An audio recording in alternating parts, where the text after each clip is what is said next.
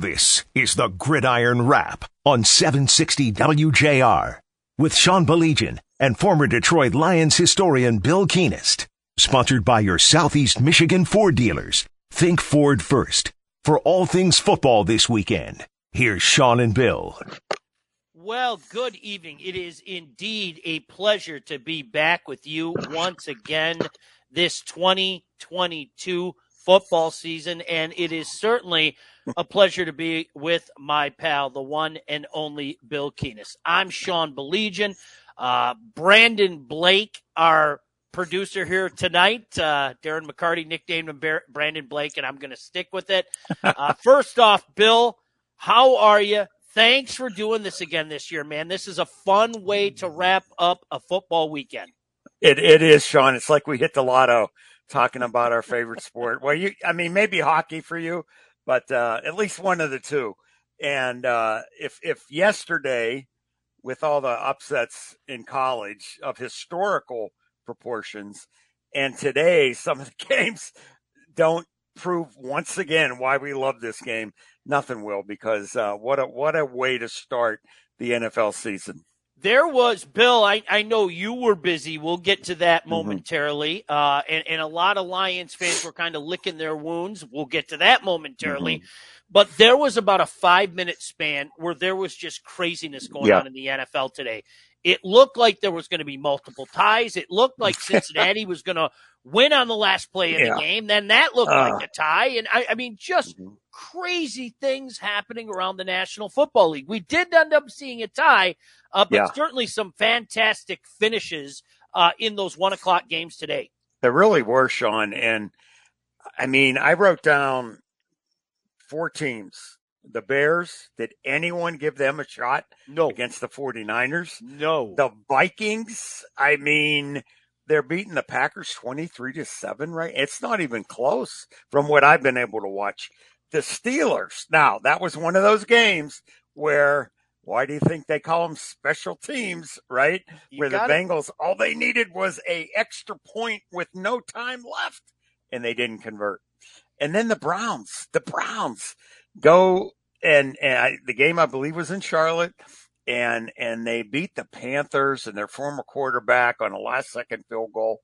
And that's not even all of it. But what a way to start. And you're right.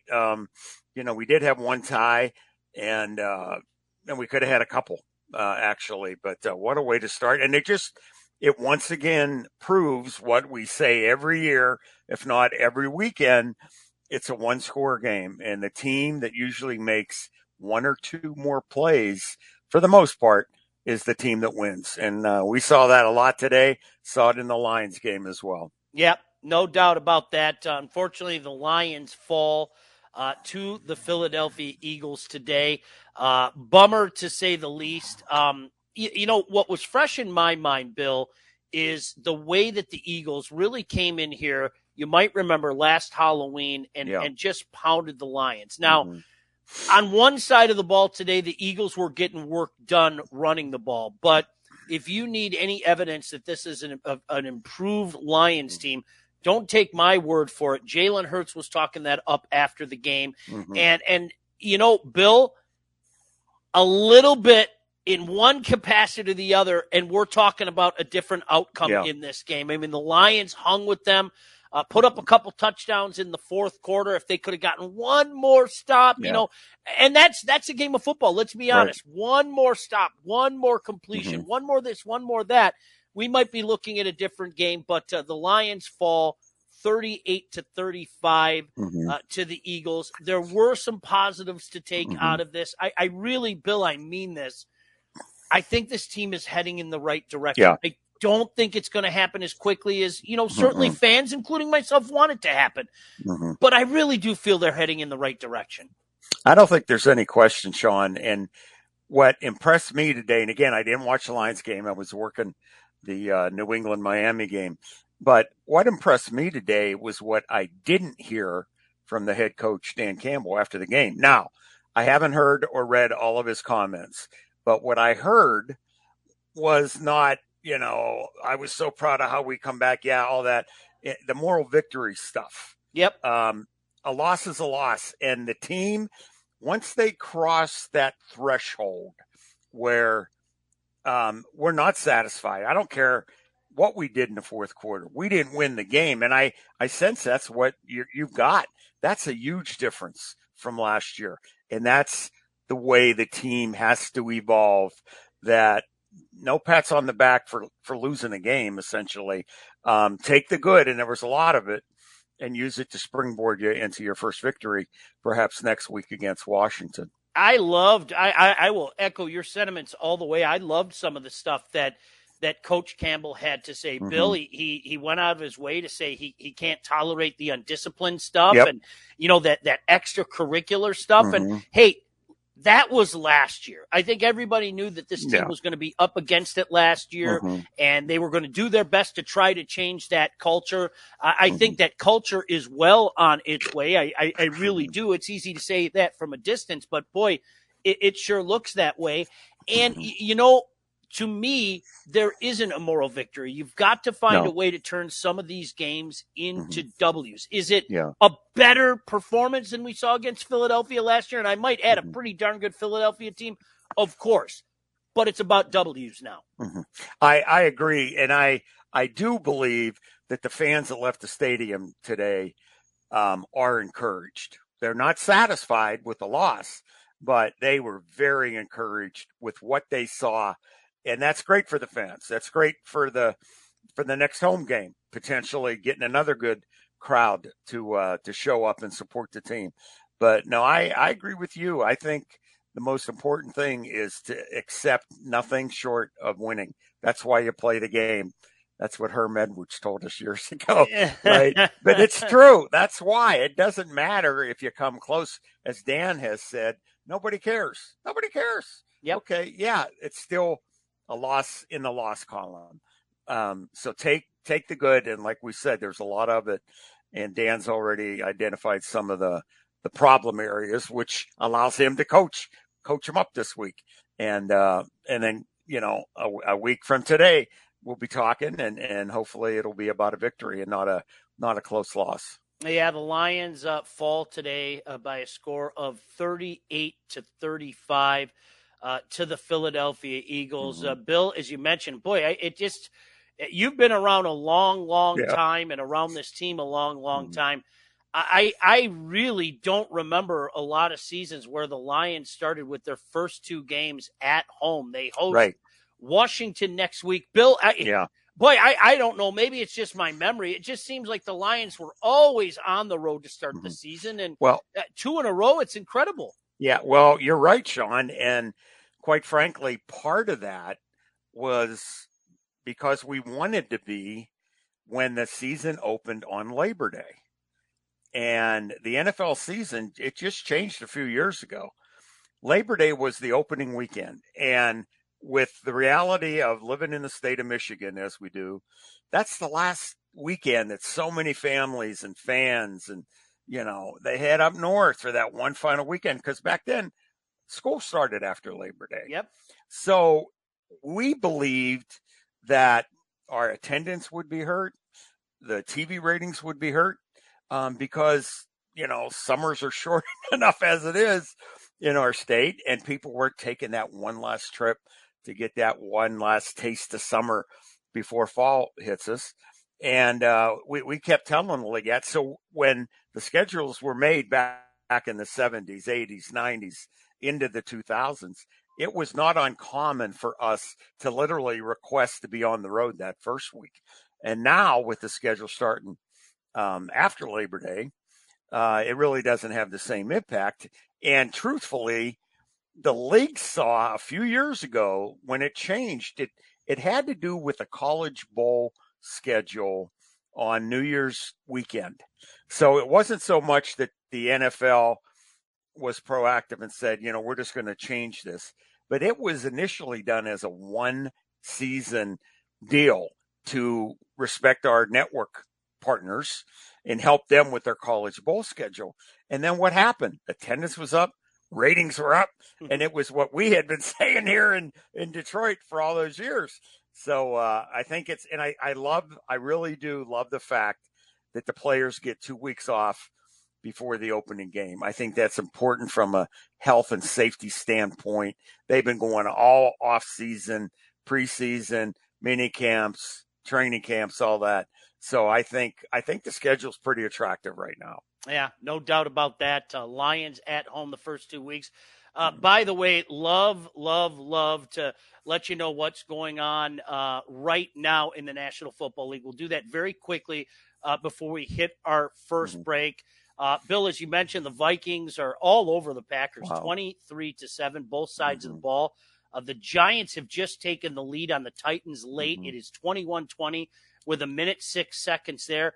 Kansas City all over the Cardinals, 44-21. Patrick Mahomes, 30-39, 360 yards, 5 touchdowns. Amazing. Welcome back, Patrick. Yeah. Holy mackerel. Chargers have the lead late on the Raiders by a score of 24-19. Of course, the game tonight, Cowboys and Bucks. That should be a good one on NBC, and only one Monday night game this week. Right. They have the doubleheader next week, Broncos and Seahawks. Bill, got to take our break. When we come back, we want to look back now 21 years. That was something that we'll never, ever, ever forget. And Bill, I know you have some thoughts on that, some discussion about the college football weekend and our adopted high school football team. I would be remiss if I didn't mention a certain high school football team, Bill Keenist. And I know when I mention them, it brings a smile to your face to be sure. Don't go anywhere. It is Gridiron Wrap on a Sunday night. He's Bill Keenist. I'm Sean Belegian. This is Gridiron Wrap on 760 WJR. It's another great football weekend, and whatever you missed, we've got you covered. The Gridiron Wrap on 760 WJR. Sponsored by your Southeast Michigan Ford dealers. Think Ford first. Here's Sean Belegian and Bill Keenist. Welcome back. It is Gridiron Wrap here on a Sunday night. So glad you could join us. He is Bill Keenist. I'm Sean Belegian. Here on 760 WJR, Bill, obviously we're talking about some great things that are happening in the world of football, but we would be remiss if we didn't mention just that horrible day for everybody. 21 years ago, it sounds weird even saying that, 21 years ago, the Lions opened up on Sunday. It was the first game of the Matt Millen era. And then there was a 2-week delay because of the terrible tragedy that was 9/11. Yeah, it was, Sean. And it is hard to believe it's been that long. There's so many reminders. Obviously, the way the world's changed, the way we all have changed with respect to what's stricter now from a security standpoint for all the good reason. But we did. We opened in Green Bay, lost to the Packers. And then we came back to open the season at home against Dallas, actually. And it was going to be a sold-out crowd and, big game. And Marty Morningweg it was Tuesday, and he was up in the old press lounge of the Silverdome where we were taping his weekly show, a segment. I believe Dan Miller was up there, was hosting it. And when we were there, we had just barely started to roll tape, and then we got the word, and then it was like we were all zombies, just walking around, not knowing how to react, not knowing when to react. And did it have an impact on, obviously, not only the sports world, but everybody. And the one thing that there's a lot of memories about it, how the NFL took the week off, wisely so, and then came back the following week. We came back to play in Cleveland. And I really believe that if we didn't have the 2-week disruption, Charlie Batch would have remained the quarterback. That's just a gut feeling. Because as you recall, we had those 2 weeks, and maybe Marty had a little more time to think about things, not speaking for him. But he made a decision to change quarterbacks after one game. And Ty Detmer started the game in Cleveland. Now, what I remember 2 things from that game. obviously when the players ran out of the tunnel with the flag, it was chilling. It was goosebumps, tears in your eyes, everything. And everybody in the stadium was unified. Every player on the field was unified for that moment. And then the game starts, which was a return to normalcy, as so many people said, once the game started again. Major League Baseball, college football, high school football, the NFL. It really did create a unity in the country. I don't think anybody would ever argue that. And then the one thing I remember from a sports world standpoint, one of the greatest things I've ever seen was when President Bush threw out the first pitch at the World Series. Yeah. And he went up on the mound, which nobody does, right? You stand in front of the mound. But nope, he's going to go up on the mound. And he fired that ball right across the plate, and the eruption. And I get chills thinking about it today. And I think most Americans do. But what a sombering, historical, all those things, day that was. And there's still reminders of, why we're so fortunate. And those that perished in that were heroes beyond reproach. I mean, just to give your life ultimately for your country and for your fellow man is what they did. Bill, the thing that I remember in keeping with the sporting thing was the next time that I went to a game and how everything changed. I remember I was at Michigan Stadium when the college came back. As you mentioned, you guys were on the road. I was at Michigan Stadium when the colleges came back. And normally there are planes crisscrossing the sky with the banners and everything, and there wasn't anything up there. And it just seemed eerie. And I remember sitting in the stadium and thinking to myself, this is like, not to be morbid, Black Sunday, things that you never, ever talked about. And for the younger people out there like Blake, perhaps that was a movie where, terrorists used a blimp and decided that they were going to attack the Super Bowl. And all of a sudden you were thinking of things that you never, ever thought before. And that was just such a weird feeling. It really was. And I'm pretty sure we talked about this last season, Sean, was 10 years earlier, the Super Bowl in Tampa, Desert Storm. And I worked that Super Bowl. And that was the first, because we were at war. And that was the first Super Bowl where there was a significantly different security approach for everybody. Yeah. The fans, the media, everybody. And as I'm sure I mentioned once or twice on the show, that was the Whitney Houston Super Bowl. And we were told Thursday night by the producer of the pregame show and the anthem to make sure that we're on the roof of the press box in the old Tampa Stadium at 6:18 p.m. because that is when the anthem's going to be sung. And the reason why we were up there is because the old Tampa Stadium, everything was enclosed. I mean, it was tight as a drum. You couldn't hear much of anything that was going on outside. So I had made plans to go up there, and I'm thinking it's just the roof, right? It's just the roof. And there was a steel rung ladder, like climbing up into your attic to go up there. And when my head reached the base of that roof, and there was 100 military personnel there in full uniform, lying prone with bazookas and radar and sonar and machine guns with binoculars just panning the airspace. And then in the perimeter was helicopters just circling the stadium. And I'm getting chills right now because that was the first true introduction, at least in my life, that I had to war. I mean, I grew up in the 60s when Vietnam was there, but that was real. I could see it. I could touch it. And then 9/11 happens, and our children go through that. And it was so vivid, and it was so life-altering and life-changing.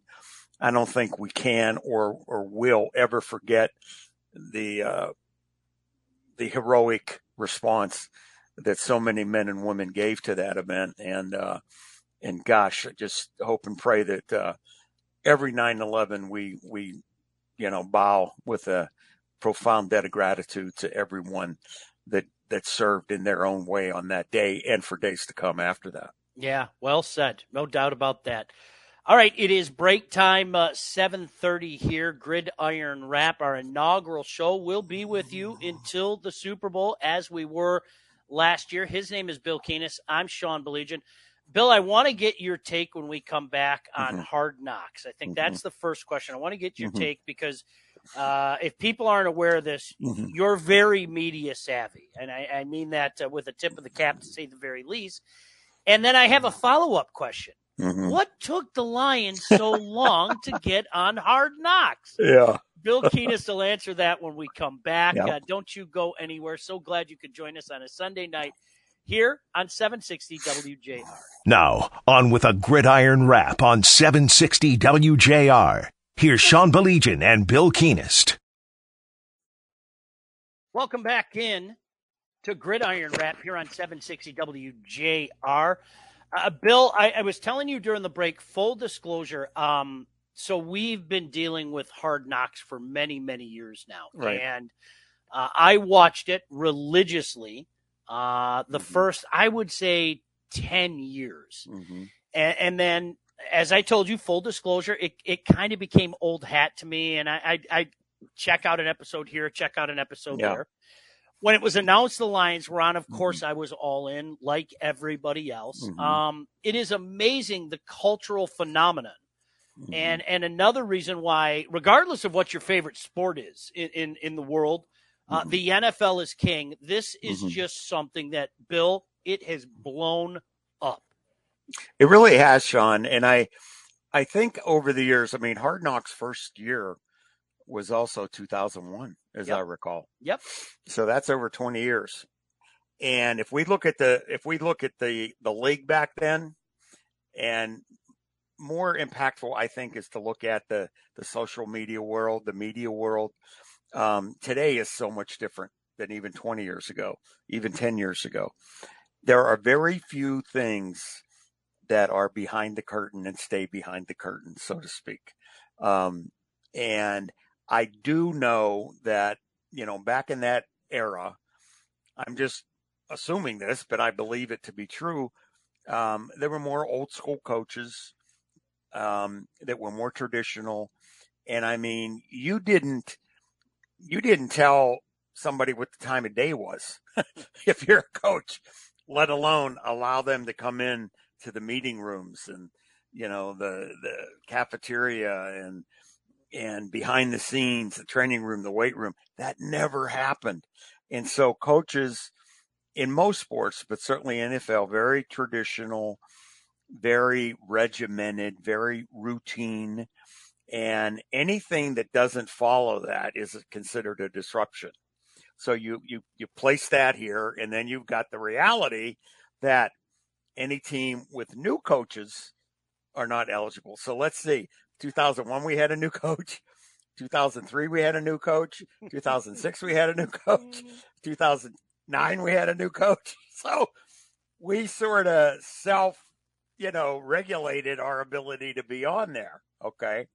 But then, we made the playoffs a few times, 2011, 2014, 2016, and that allowed you not to be eligible.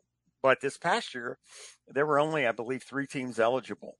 And I think in our case, in the Lions case, you really did have the right head coach in Dan Campbell. Sure. I mean, everybody across the country will agree with that. He was absolutely the right head coach. Now, if you were to ask me, am I convinced Dan wanted to do it?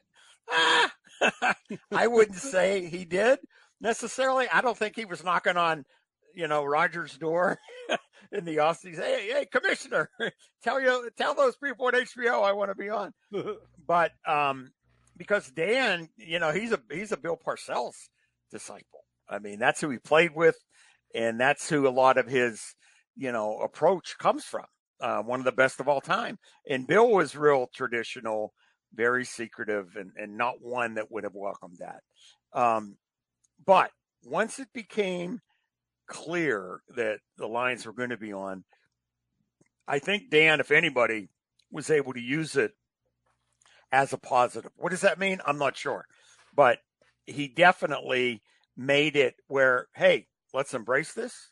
It's not a deterrent. It's not a distraction. The whole country's going to know about us. And in many ways, Sean, that holds players more accountable. Sure. I mean, for years, why did the Lions play supposedly better on Thanksgiving? Oh, boy, the whole world's watching. We better. I mean, you're human, you know? You're human. You're not a robot. You're not a computer that just reacts. You have a human reality. So when you know the whole world's watching, as we did for years on Thanksgiving, yeah, you may play better. Not consciously necessary, but you do. And I think the Hard Knocks reality had the same impact potentially.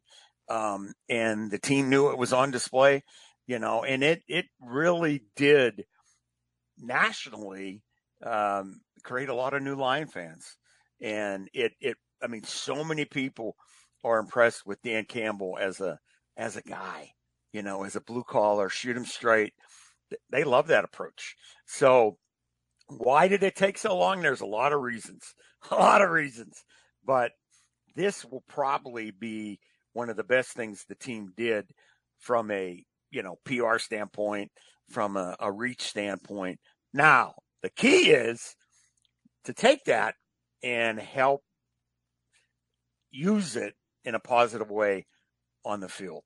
Yeah. Because the other reality is, and it's because of the criteria as well, why teams that are on are basically 500 teams the following season. So it doesn't guarantee anything, because teams that have made the playoffs the previous 2 years aren't on. Teams with new coaches, and there's a transition there, they're not on. But in the second year of a new coach, i.e. the Lions and Dan, you're still building. You're still, you know, trying to get to where you want to be someday. So it isn't a guarantee for success, but I think any good that can come out of it, it will come out of it for this year's team, primarily, absolutely because of the head coach. You know, Bill, there was 1 year that I thought the Lions would have been perfect for it, and I'll be interested to hear if you agree with me. In 2010, it was year two of Coach Schwartz, and the Lions won their last 4 games to finish the season 6-10. Yeah. And many times we saw the Lions win those games down the stretch and didn't mean anything moving forward. I felt the difference in 2010 where some of those games were against teams where it meant something. That game meant something to the Packers, who, by the way, went and won the Super Bowl. Yeah. That game meant something to, I think Tampa was still playing for something. Miami was playing for something. And you had the feeling that the Lions were going to be better in 2011. Now, did anybody think that they'd be as good as they were? And that was a pretty darn good team. Make no mistake about it. Right. I thought that team would have been perfect. I remember vividly talking about it on my radio show at the time, going, boy, the Lions would be perfect for Hard Knocks, and it just didn't happen. But that may have been the 1 year where it could have fit. I don't know.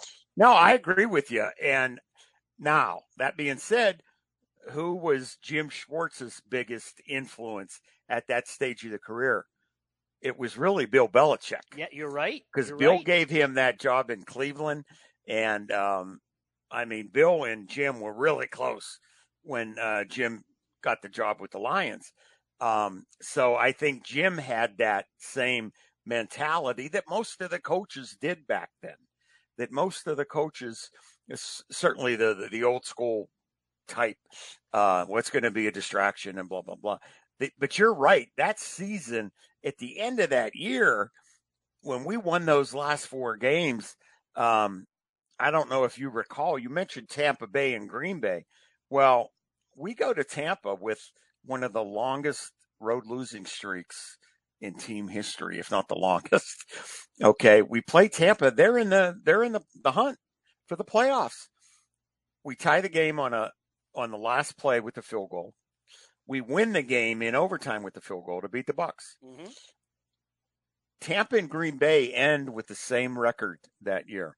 But because we beat Tampa, they lost a tiebreaker. If Tampa had beaten us, Green Bay doesn't even make the playoffs. Isn't that crazy? And guess what Green Bay did that year? They won the Super Bowl. Super Bowl, yeah. Yeah. So that's another You got to be kidding me. If Yeah. that field goal on the last play regulation goes wide, right, or left, Tampa wins the game. Packers don't make the Super Bowl. Don't make the playoffs. Isn't that crazy? So yeah, I think that would have been.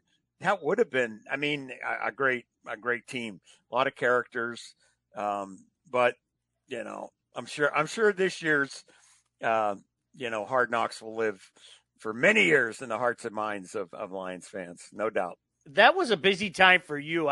Correct me Yeah. if I'm wrong, Bill, but I'm having flashbacks as we Yeah. have this very conversation. Wasn't that around the time where they had to move the Vikings game to Ford Yeah. Field? Yeah. And Yeah. the big Yeah. story was Brett Favre not playing. That was his first game that he missed forever. Yeah. Forever. And our staff worked that game, and it was a bitterly frigid night. And there was an ice storm the day of and it was bizarre seeing it was the Giants and the Vikings, I think, is who played in that game. And it was just bizarre seeing two different NFL teams on the field. But I stayed and helped out, and I left late. And one thing I did that I probably couldn't find it today, unfortunately, but I walked through the locker room. The Vikings had the home locker room, I believe, had our locker room, and sitting on a table was the deactivation sheet that you have to submit before at the 90-minute officials meeting. So you list which players are going to be deactivated for the game, and there was Brett Favre. Wow. Yeah, and I thought I should have taken that, but anyways, yeah, that was something. That was something. No doubt about it. Hey, one more segment to go. Yep. As I mentioned, we got to talk some college football. The new rankings came out. I have to talk a little high school football there you go. as well. Stay tuned for that. So glad you could join us Sunday night. Brandon Blake, Bill Keenis, yours truly, Sean Belegian. It is Gridiron Wrap here on 760 WJR. 760 WJR. This is the Gridiron Wrap. Here's Sean Belegian. All right, just a quick update. A shocker down in Tennessee. I'm with you, Bill. Yeah. The Giants knock off the Titans 21-20. Wow. Yeah. That's a bit of a shocker there. Yeah, there were a handful of first game head coaches win today. The Bears, Vikings, Giants. I know I'm missing a couple, but how about that? Now that game too, Sean, like the Bengals loss, came down to a missed field goal. The Titans had a makeable field goal at the end, but they missed it. So special teams had a big role in the games today, no question. Vikes end up beating the Packers 23-7. Packers just did not look good. There's no other way to say that. No. Chiefs all over the Cardinals 44-21. Chargers knock off the Raiders 24-19. Tonight we've got the Dallas Cowboys and the Tampa Bay Buccaneers. Tomorrow night we've got the Broncos. More on the Broncos with an H in a moment, and the Seahawks. But Bill, you brought up an interesting point about the much maligned Mitch Trubisky. Did any quarterback have the Lions number more than Mitch the last 3 or 4 years? It's amazing. And it was Mitch can always beat the Lions, right? Well, maybe Mitch has something for the animal kingdom, because today he took his new team into the jungle and beat the Bengal Tigers that nobody gave them a chance to beat. No. I spent a few days in Pittsburgh this past week, and they're always excited about the start of the Steelers season. But going to Cincinnati to play the Bengals with Joe Burrow and Jamar Chase and a new quarterback, no way. But special teams and Mitch. And you know what? There was one play that I saw a highlight of where I'm not sure what point in the game, but it led to a first down, a big play. And the defender had Trubisky all lined up. And Mitch just made an athletic spin move, and that escapability, that athletic ability to use your feet when you have to, that we saw a lot with him in Chicago, allowed him to buy some time, and he made a pass completion and extended the drive that may have led to points. So it'll be interesting to see how he does. Although I did learn, or I heard that T.J. Watt may be out for an extended period of time with a torn pec muscle. And how important is that guy? He only had 3 sacks today. That's and it. Unbelievable. So that's really, really a devastating loss for the Steelers defense. Some college football news quickly. Scott Frost fired from Nebraska. They lost to Georgia Southern. It just didn't happen there. There's no other way to say that. Michigan State moves up to number 11 in the AP Top 25, move up to number 9 in the coaches poll. Michigan remains at number 4 and number 5 in the coaches poll. Blake, I need to ask you very quickly. You're our resident Michigan fan. I'll take care of the Spartan side of things. Your take quickly on what you've seen from Michigan so far. I mean, well, it looks like going forward, JJ is going to be the starter. And I think that that's the right move. He has played much better than Cade.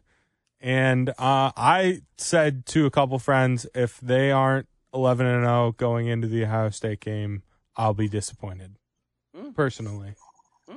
Gotcha. That'll be interesting. Of course, Michigan State, we'll find out a lot more about Michigan State. They got a tough one. Washington looking good. And, of course, that game can be heard right here on 760 WJR. I'd be remiss if I didn't mention the Wayne State Warriors won their home opener last night. A nice win over Shaw by a score of 30-22. Back at home at Tom Adams this Saturday as they take on Wisconsin lacrosse. And I mentioned the Broncos, Bill. Yes. These are the Broncos with an H. They are Holly Broncos. The Holly Broncos. Coach Keene is doing some work there. Yeah, it's been a wonderful start. We played arguably the best team in the Flint Metro Friday night, Schwartz Creek. And I'm telling you, any football fan out there that hasn't seen a wing T offense run, do yourself a favor because you'll still be looking for the ball. I'm telling you, we played them really tough. 1-score game going into the fourth quarter, and then they pulled away. But the wing T, there's no wide receiver set wide. Everything's tight. 3 running backs behind the quarterback. And I'm telling you, I'm on the sidelines, and I heard an official multiple times say, I couldn't find the ball. So if the officials can't find the ball, it's hard for the defenders. But it's usually one time every so many seasons you'll play a team that has that type of offense. And I remember when my son was playing at Oxford, Holly ran that type of offense. And I think Coach Bud Riley would have the scout team offense practice with a little Nerf ball. So the defense had to just concentrate even more who was getting the ball because it was that much smaller. And I remember a team back in the 90s, I think it was Marine City, that ran the wing T, perennial playoff team. But they would also wear brown T-shirts under their uniform that camouflaged the ball even more. And you couldn't see it, no matter if you had a telescope, you couldn't see the ball. So I think the MHSAA outlawed any type of, clothing that would potentially create an advantage like that. But it was quite a game. And I'm telling you, football fans, go watch a game where the wing T's on display. It's fascinating. Well, they're off to a good start. Make no mistake about that. They're 2-1. Obviously not looking ahead. They'll leave that to those of us in the media looking to get in the playoffs. They'll be in action. Bill, I have a feeling you might be on the road this Friday with the boys as they take on Linden. No doubt. Linden was the big rival when they were in high school. When they played for Oxford, Linden, 3 straight years, the game came down to overtime. So that I'm sure my son will have some fond memories of those games. And nothing like Friday Night Lights, Sean. It's awesome. The best. Go Broncos. Looking forward to seeing how that plays out. Bill, always a pleasure. It flies by, but thank you as always. Look forward to doing it next week. Brandon Blake, thank you. For everybody involved, my name is Sean Belegian saying have yourselves a fantastic evening.